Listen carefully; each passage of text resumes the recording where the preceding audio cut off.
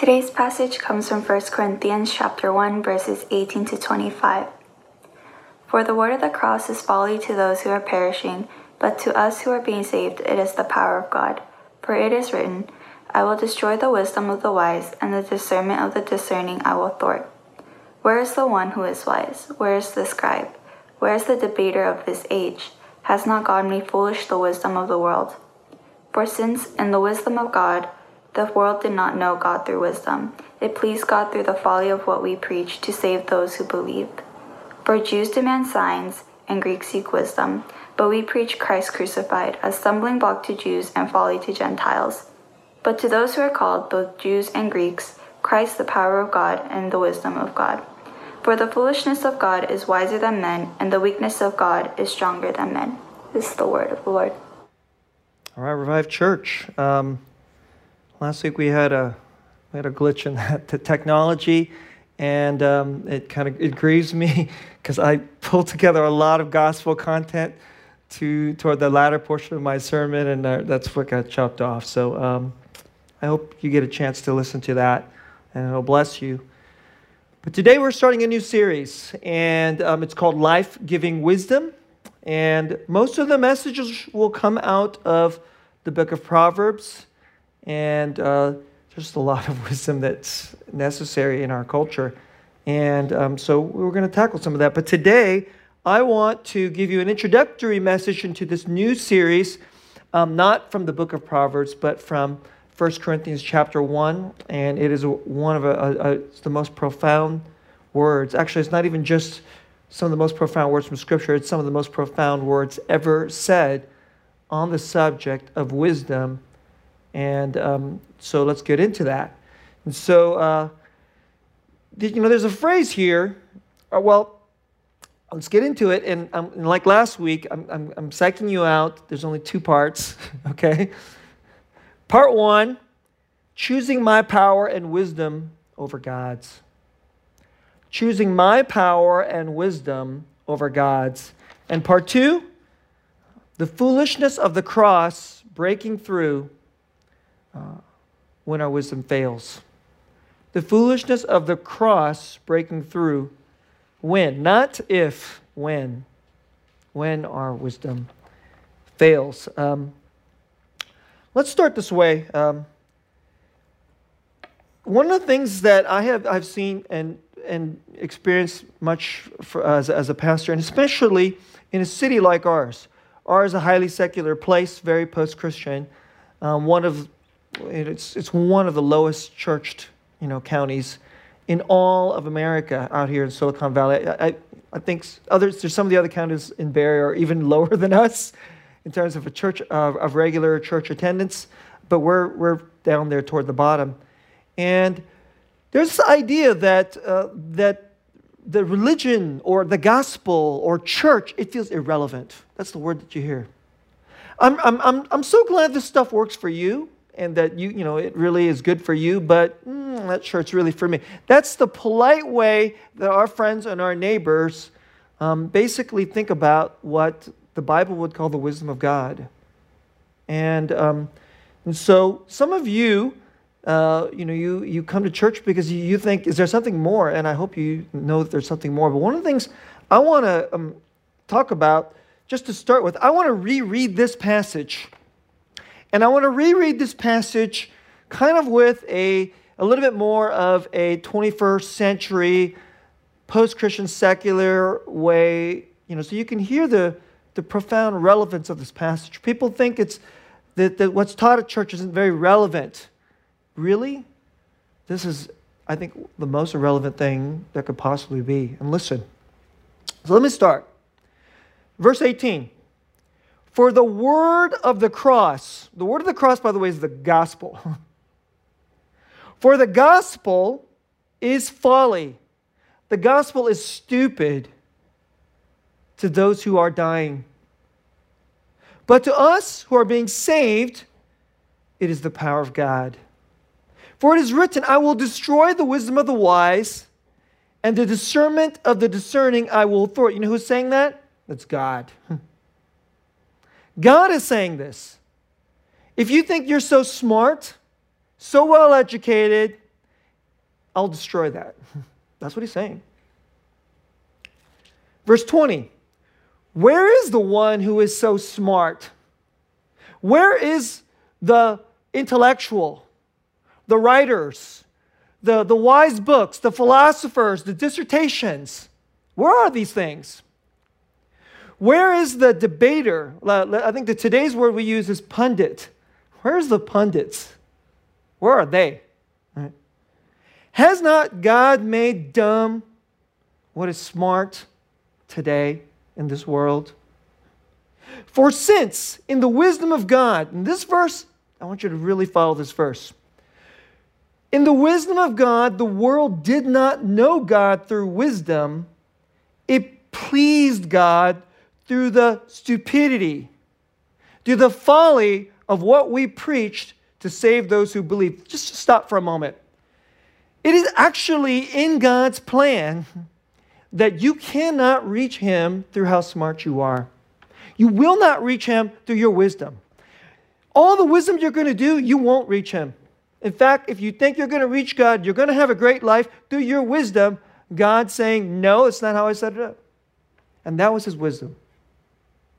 And so, if you're going to reach God, you have to reach Him through the stupidity of what we preach, the gospel. The stupidity of the gospel. That's what's going to save those who believe. Verse 22. For Jews demand signs and Greeks seek wisdom. For the religious people, because back then those are the people believe in the Bible. The religious people, you know what they want? They want some miracle, some sign that God is paying attention. And the Greeks, the secular people want that's what's smart. But we preach Christ crucified. A stumbling block. Something that I stumble over this thing. For the religious people, it's a stumbling block for the religious people and for the secular people. But to those who are called, both the religious and the secular, Christ is the power of God and the wisdom of God. That's what I want you to take away throughout this whole series. Christ, our power. Christ, our wisdom. Christ, the power of God, the wisdom of God, preached through the stupidity of God, the gospel.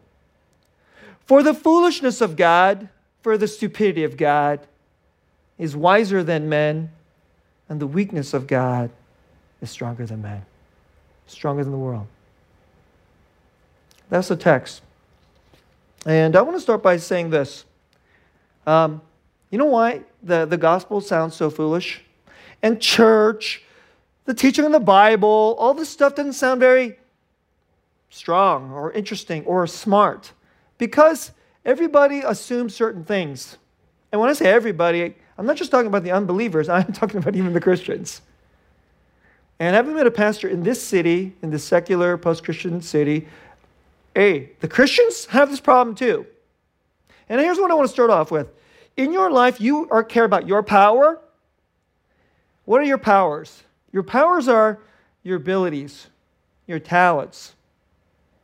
Whatever you're good at. It's your discipline.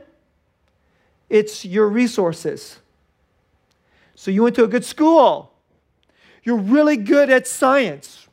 Or you're really good with words. Or you're incredibly athletic. Or you're really good looking. So you just get through in life. You're like, I wasn't the smartest person, but I was really good looking and I've got charm.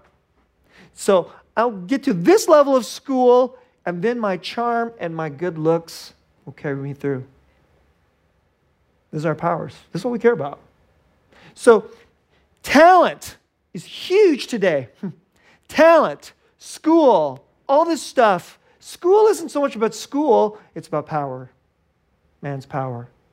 Your power, my power. And when we get through life, you know what we think we need? We need this. This is what we need.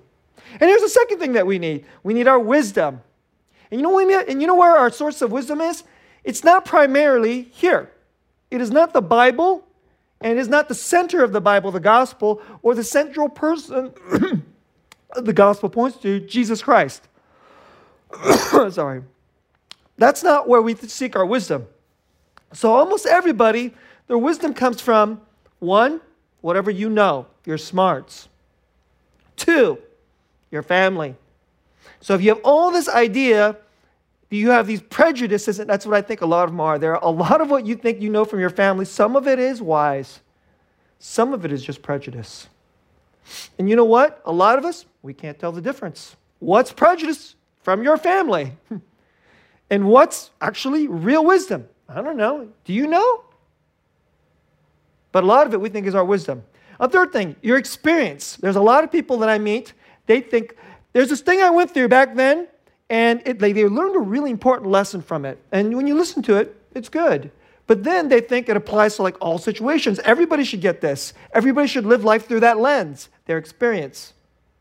I'll give a critique about this just, in today's days. There's a lot of people who think, for instance, that if you aren't black, you can't understand anything about racism because only they have this great experience and then only they can speak to that issue. Well, that is a piece of wisdom that's incredibly common in the universities today and in our companies. It's totally wrong. It's not well, I shouldn't say it's totally wrong. It's like 90% wrong. Because that piece of wisdom from experience, as important as it is, and it is important, and as legitimate as it is, it's not the wisdom of all things. It's not. So, some of you, you're like, I have some wisdom. My father was abusive, therefore I understand everything about that issue. No, you don't. No, you don't. Right? And so, a lot of times we're just listening to people and then we just want to hear about their experience. And so it's my experience or somebody else's experience. And so that's the thing that's like legit to us, your experience. And so then we just size them up and say, well, this person has this skin color or this person comes from this background and they have an experience that's legit. Well, the Bible says that's still the wisdom of man. God says it's not going to be enough. How about some other ones? Your education, of course. I don't want to be too mean about this, but there's a lot of things in education today I don't even think is real. It's more propaganda. There's a ton of things that are in education today that I don't even think is real knowledge. It's not even true. Some of it's just flat out lies. A lot. Okay? And some of it is half true. And what's wisdom in there? And so there's a lot of it. And one more, your culture's beliefs. Your culture's beliefs. A lot of people just automatically assume that if you came from a particular culture, and people, by the way, I mean culture in every way, your ethnic culture, and so you've been steeped in the wisdom of, and your ethnic culture probably does have serious points of wisdom, but it's not wise on everything, and especially not on the issue of God. If you should choose between how your ethnic culture teaches you about God and how God teaches you about God, you know where you should find out about God? How God teaches you about God. Now, how do you know what God teaches you about God? Well, at least according to the Bible, it's through the Bible. And so I've seen this from Christians. Christians, they act like, I'm a Christian. They all say they believe in the Bible when it comes to wisdom about God, and then their version of Christianity is filled with their ethnic culture. And then when there's a conflict between what it says in the Bible versus their ethnic culture, you know what they regularly pick? They regularly pick their ethnic culture. That's what they pick. And there's other culture, socioeconomic culture. You're in the educated rich people's class. Okay, well, that's your culture. Or I am from the ghetto, or I am from working class. Well, everybody gets the wisdom of their culture. All of that is simply the blind leading the blind. Because nobody has all the wisdom. It's all still the wisdom of man. So, let me give you some quick, this is how people push us off. Let's just say, if you're a Hindu today, there's a lot of things that Hindu people believe, and I don't know if you know, they believe in, for instance, samsara. Samsara is reincarnation. Life is ruled by certain rules, not grace, not by a story of redemption, by rules. It's dharma. And then there's a power and a force in the world that's going to get you. It's called karma. How does it get you in your next life? And then there's a caste system and all these things. Now, so that's their religious worldview. Someone comes along with the Bible. There's this guy named Jesus. He's not just one God, he's the God. And then he's going to pay for your sins, and not everything is based on law or dharma. but on gospel and grace. It's totally weird. And then there's some other things inside their wisdom. Things like this, like, isn't this a Western religion? Isn't this a white man's religion? Isn't this an American religion? It doesn't apply to me. And so, for so many reasons, before anything has ever been considered about the gospel or about the Bible, it's already shot out. You guys, let me give you a second one. A lot of you know that, of course, we all live in secular America here, post-Christian America. So, let me just say this. I'll just say it the way, these are the wisdom prejudices of secular America. Isn't God an imaginary, invisible friend? Is he even real? If he's far away or even exists at all, you can't see him or feel him. The stuff about him comes from some ancient religious book. Aren't there these other books? And they're probably wrong too, aren't they? Or admixture. And does this stuff even have power? Is it really relevant? Or other ones. I've been to church before and the people were mean. The people were hypocritical. Or they were boring. Oh, that's true. It can be true. But that's their experience again. And I've been around religious people. They just seem like cleaned up people, but they can just plain be weird. So isn't this all about just being a better person anyway? Why do I need this Jesus person for that? Why do I need this cross, blood, washing, forgiveness, when I can just try to be a better person and help my neighbor? And who knows about the heaven part? So that's the common wisdom of the secular person. And how will they, it's like there's a blockage to the possibility that there is an actual God who found a way to break into the systems of our wisdom and speak into our world. Let's go one more critique. The religious person. The religious person. So the religious person will be this. What you really need to do is just go to church more, pray more, go to synagogue more.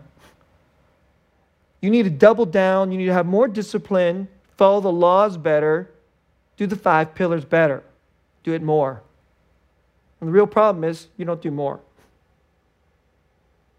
And a lot of people think this way are Christians, or they sound like they're Christians, but let me tell you, that's not Christianity. That's just the wisdom of man through the spirit of religion.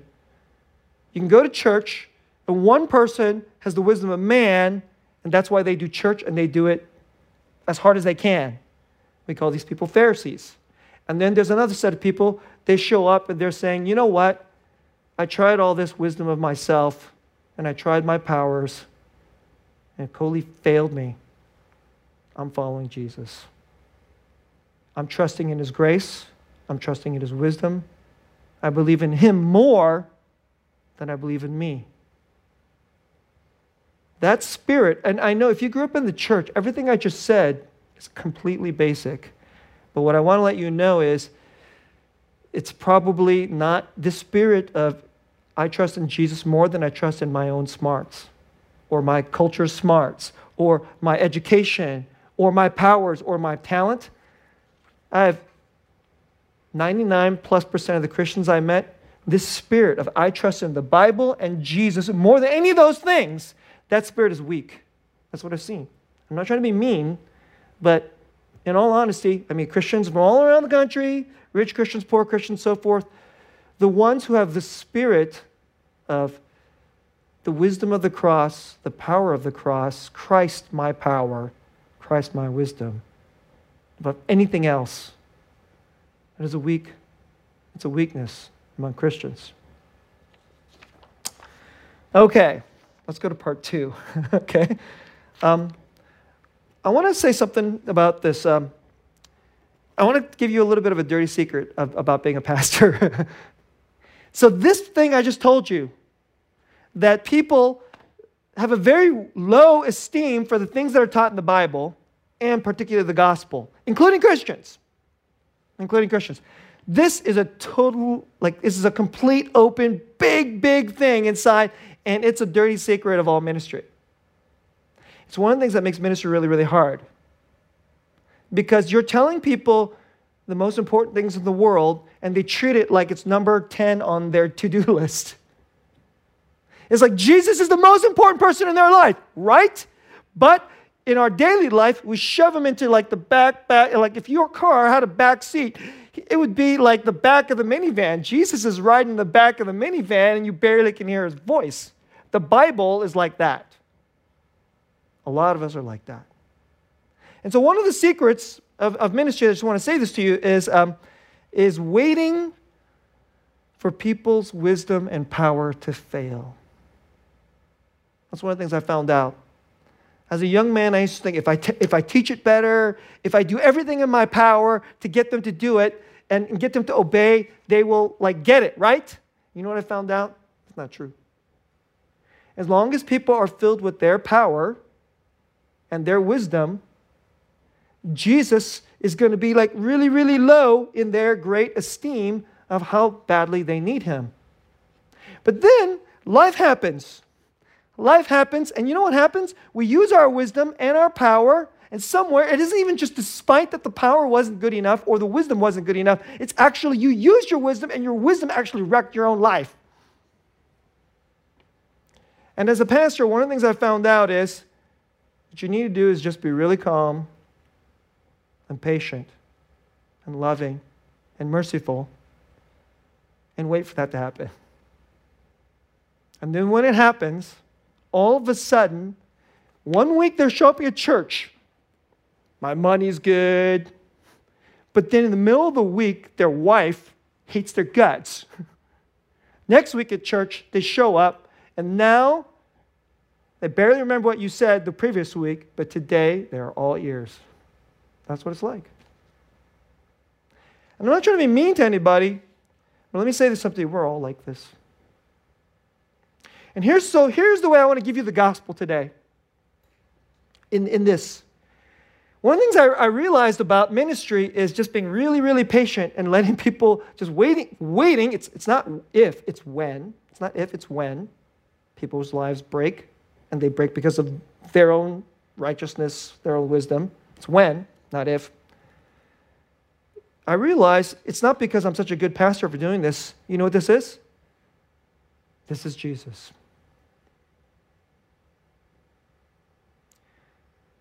If a pastor does this, it's not because he's so smart or because he's so good at his job.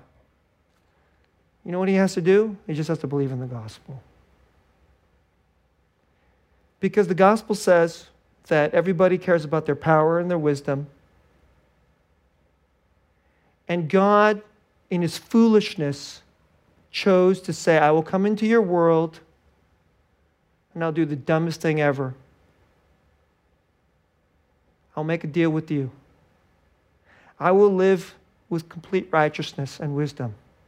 And for that, you will hate my guts. And you'll crucify me. And then, everything that's bad about you, including your righteousness, put it on me. And I'll die the death you deserve. And all this totally insufficient and this awful righteousness and powers will die with me. All your shame, all your foolishness, all your pride will die with me. And then, when you break your life, you'll be totally forgiven, and I'll just love you, and I'll be here for you. So, this doesn't sound very sexy, does it? Extreme patience. Actually, better than extreme patience, infinite patience. Mercy upon mercy, grace upon grace. This is the stupidity of God, because on the other side of the cross, that's what God gives us. That's what God gives us. And so, I want to speak to the Christian.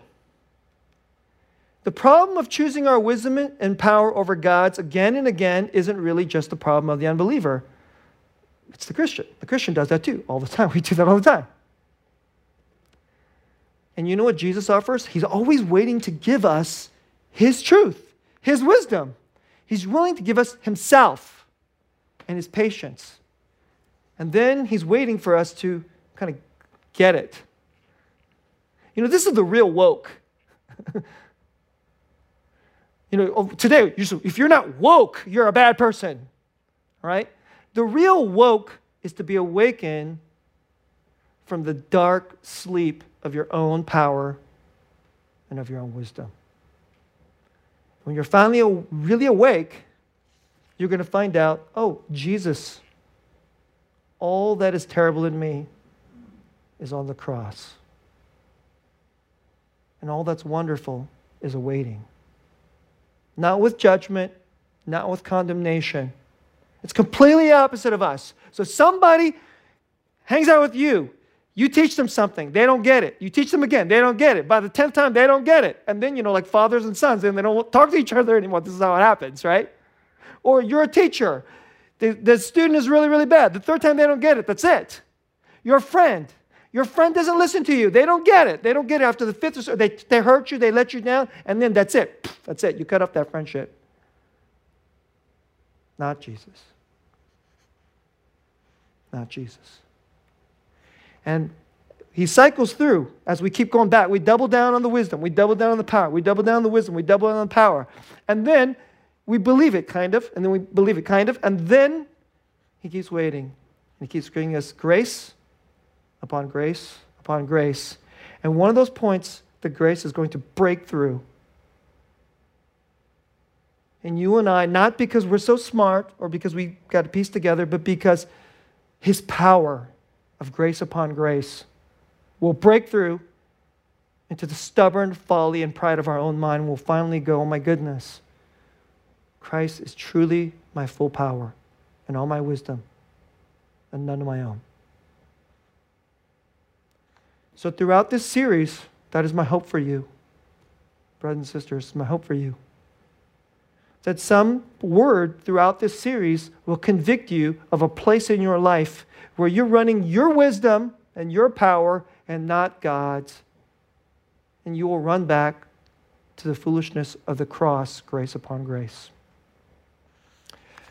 I'll close this message by telling you a story. You've been listening to me rail and go on for a while. I'll tell you a story. This passage, 1 Corinthians chapter 1, 18 to 25, it's a life verse for me. I hope you have life verses. They're verses that you learned and it absolutely changed you. And you build your whole life on this. And this passage is a life verse for me. And why?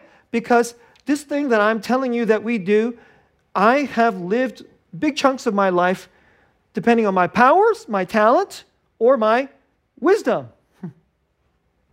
And I love knowledge. I'm a bookish person. I love reading more books. I love acquiring more wisdom and knowledge. And that's my power. I'm a smart dude. I'm an intellectual. And all of my life I've been thinking, if I can put this stuff together, of course I like Jesus because, I want to go to heaven. And I want to have a relationship with God. And I want to have my sins forgiven. And I do care about church. And I want to have, but for much of my life, I've generally tried to manage God. I've tried to keep Jesus in a certain place. And, even after I thought I had Jesus really be truly my full wisdom and my real Lord, and I obey Him no matter what, I still found that I want to depend on my own wisdom. So, here, I'll blitz you through a little bit of my life, okay? So then I'll tell you my story, just so you can see how many times I've blown this. I was saved at the age of 11. I was like, wow, I don't have to be Mr. Goody Two-Shoes to make it to heaven. Fantastic. Like that deal. And then I found out that in my mid-teenage years that there's certain sins in me, that there's this thing called total depravity, and it's totally real, and it applies to me. And so salvation is wholly and completely by grace. It's got to be. Because if there's even a little part of me in it, I'm going to screw it up. That was the next stage. And then when I got to college, you know what I found out? I found that I like having Jesus be my Savior, but I don't actually want Him to define and shape my life because I want it to be in my life. I had my wisdom to decide my major. I had my wisdom to decide my future. I had my wisdom to decide my dreams. I had my wisdom to decide how my life was going to be happy. Not Jesus. And so that was the first time I ever really wrestled with that issue late in college. And then when I got to my graduate studies, I started to shake. I was going like, well, the Bible is true, but maybe all these unsophisticated people don't, they're not that smart. Because, otherwise, wouldn't all these really smart people, have figured it out by now? And so then I went through a whole intellectual training, and I just started studying all the different ideas that have, had played throughout history. And you know what I found out? They all die. They died, they failed, they died, they failed, they died, they failed, they failed. And I did this at the smart school, guys, and I hope none of you think this is I'm boasting. I did this at Harvard. So it seemed realistic. I found out 1 Corinthians chapter 1 is very, very real. But here's the story I want to close with. I went through yet another version of this. In my early 30s, I was married. I had 2 young children. I was an ordained pastor. And I was about 2 or 3 years into a PhD program at Westminster Theological Seminary. And Westminster Seminary is one of the finest seminaries in the world. But it's also a poor place. And their PhD program, honestly, isn't very well run. So this is what life was like. I'm in my early 30s. I have 2 young children. Elizabeth wasn't born yet. We were living in a nice little townhouse, a very, very modest townhouse. It's about 1,000, maybe 1,100 square feet. And we were living in a pretty modest portion of Greater Philadelphia. It's called West Norton Township.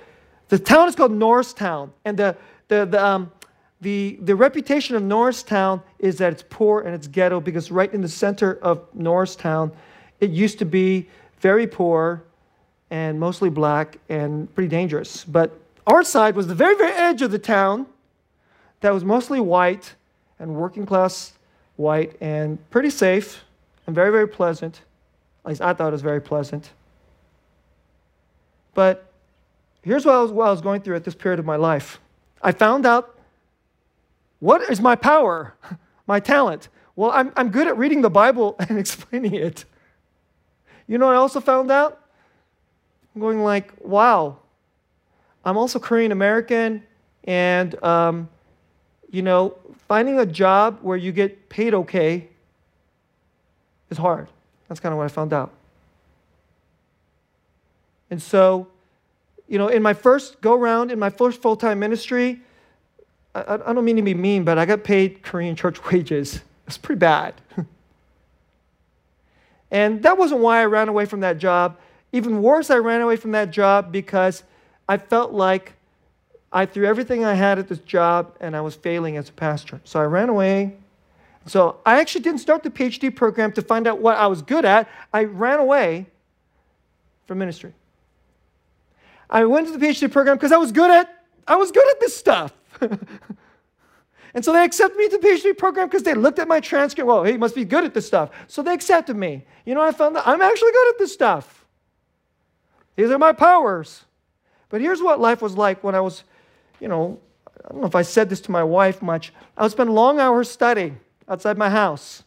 And I'd drive around this neighborhood. So not far from our house was a Panera. It was the first time I ever discovered Panera.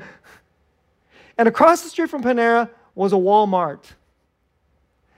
I spent hours studying at the Panera, and when I got sick of Panera, I would study at Walmart. You're like, why would anybody? Because the Walmart had a food court. And at the food court, they had like 75-cent small Coke, which had total refills. And they gave you popcorn for free. And so I would eat free popcorn and drink Coca-Cola and sit at that Walmart food court for hours and study. And then when I drive through the neighborhood to go back to my house, you know what I noticed? I said, this is a nice neighborhood. That house is I bet you it's a 4-bedroom, 2.5-bathroom house, about 2,000 square feet. And it costs probably about $275,000. I bet you that's what it costs. It probably costs, and remember, I'm from Silicon Valley. So if you're from Silicon Valley and you move to a neighborhood and you can get a 4-bedroom, 2,000 square foot house for $275,000, you know what I did? I did exactly what I preached on last week. Don't do. Covet, covet. I'm like, covet, covet, covet. I go to the local bank, and here's how I was feeling. I'm going into the poorhouse to do what I'm good at. Study theology, preach the Bible. The pathway from here to get a decent job looks pretty bad. Trying to find a decent professor job is really, really supremely hard. You need like luck more than skill. It's crazy. And then I can go back to pastoral ministry, and trying to get a job outside the Korean American community is probably pretty hard. So I'm being really raw and honest with you. And so for about a year and a half, my prayer life was garbage. Why? Because deep down, I love Jesus. I desperately need Jesus. Every week we go to church. But at the same time, at the exact same time, I'm mad at Jesus. Because every day, here I'm a young man, with a wife I really, really love, and children I absolutely adore, and we're going into the poorhouse, and I feel like a total loser. And so I had this daydream. I'm not making this up. I go to the bank, like deposit some pathetically small check, okay? And the teller, I sat there and go, I could do his job. The guy sitting over there who sells checking accounts and money market accounts, I'm like, I could totally do his job. And if I did his job, they would see I work really hard, and they would probably promote me, and I could be manager. And then after a while, I could be manager of the branch. And then I could live over there in that house that cost $270,000. I even coveted the house that we were renting. I was thinking 1,100 square feet, 3 bedrooms, 2 bathrooms, 1.5 bathrooms, 1.5 bathrooms. If I could own this, my life would just be great. And so I'll just go be a bank manager. And we'll live in this neighborhood. And I'll coach Little League for Hudson. This was my wisdom. And I don't actually say that out loud. And you know what? I don't even say that in my prayers. You know what? I just feel it, and I just daydream about it and covet and sin, and filled with my wisdom all the time. I was doing that for a lot. I was lonely and unhappy and angry at God and love God. How do you like that? Angry at God and love God all at the same time in my early 30s. This is what it was like. So today, I meet millennials. And I've been pastoring people, and then they get mad because something breaks in their life. And then sometimes it breaks in their life and it's not their fault. And sometimes it breaks in life, it is their fault, but they don't know that it's their fault. And I sit there and just go, that's just like what I was like. Because here's the ugly truth. We don't want the cross in our life. We don't want God's wisdom in our life. Because God wants things like, you know what I want you to have? Deep, profound love. I want you to experience my deep, profound love, and then I want you to give it. And then when you give it, you'll experience my deep, profound love even more. But then when you go and do it, you know what happens? You will taste the cross. Because if you want to get close to Jesus, you'll taste his foolishness. I don't want any of that stuff. In my early 30s, I didn't want it either. All right, let's close. Here's how it changed. We went home, and I was having a conversation with my mom. I'm close to my mom. It had nothing to do with any of this stuff. The conversation was getting late. It was late at night. My mom was telling me about her grand plans, her wisdom for her business, for the family business, which had been very successful. And she said, you're of my sons, you're the one that's got she called it the business mind. That's what she called it. She goes, so I wanted you to take over the business, but God claimed you. And I had to give that up. Because you belong to him. And he called you. And you just have to do what he says to do. And I don't know what she said after that. Because after my mom said that, it was like, and I don't know if it's it was like her head started to glow or something. It was crazy.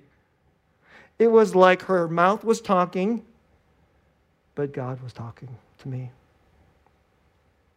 And he said, Susan, I haven't given up on you. I have great plans for you. I did not die on the cross so that you can have your little comfortable, cushy, no suffering, no cross life. That's not why I did that. I have better plans for you than you do. I chose you, set you apart. Trust me. At the end, that's what I came away from that conversation. I don't even remember what the heck we talked about. I remember walking back to my bedroom like at 2 a.m, going like, God just dropped a bomb on top of my head. And I have been an idiot. And that's how I started to get back joy. And that's when I started to throw away my wisdom again. And that's when I said, whatever you want, Jesus. Whatever you want. Let's do it your way. Brothers and sisters, would you learn? On the other side of the cross, Jesus gives you infinite patience. And that patience is to give you a life and to give you blessings far greater than you dream for yourself. And when he invites you to share in the cost of the cross, it is not so that he's going to make you suffer, because he just wants to make you suffer, so that he can invite you into his glories. Brothers and sisters, please follow and trust in the power and wisdom of God, Jesus. Let's pray.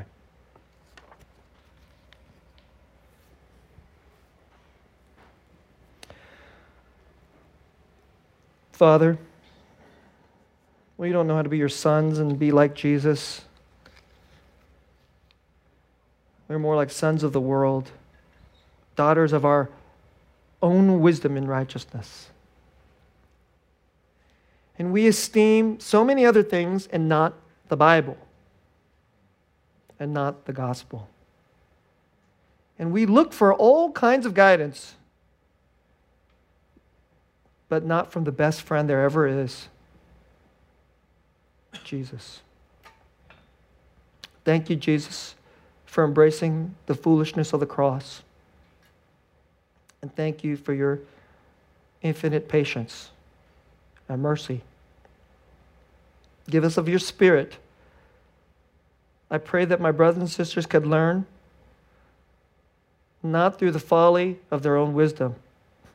They could learn by the power and conviction of your Spirit in the truth of the gospel, and run to Jesus.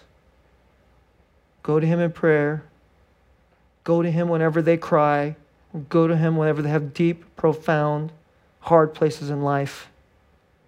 Go to you, Lord Jesus, when we need guidance. I pray they would learn to trust that you will be there. And you will lead, and sometimes it'll be crazy. It'll seem crazy. But your wisdom, your foolishness is far greater than our wisdom. Help us to trust that and trust you. In Jesus' name, amen.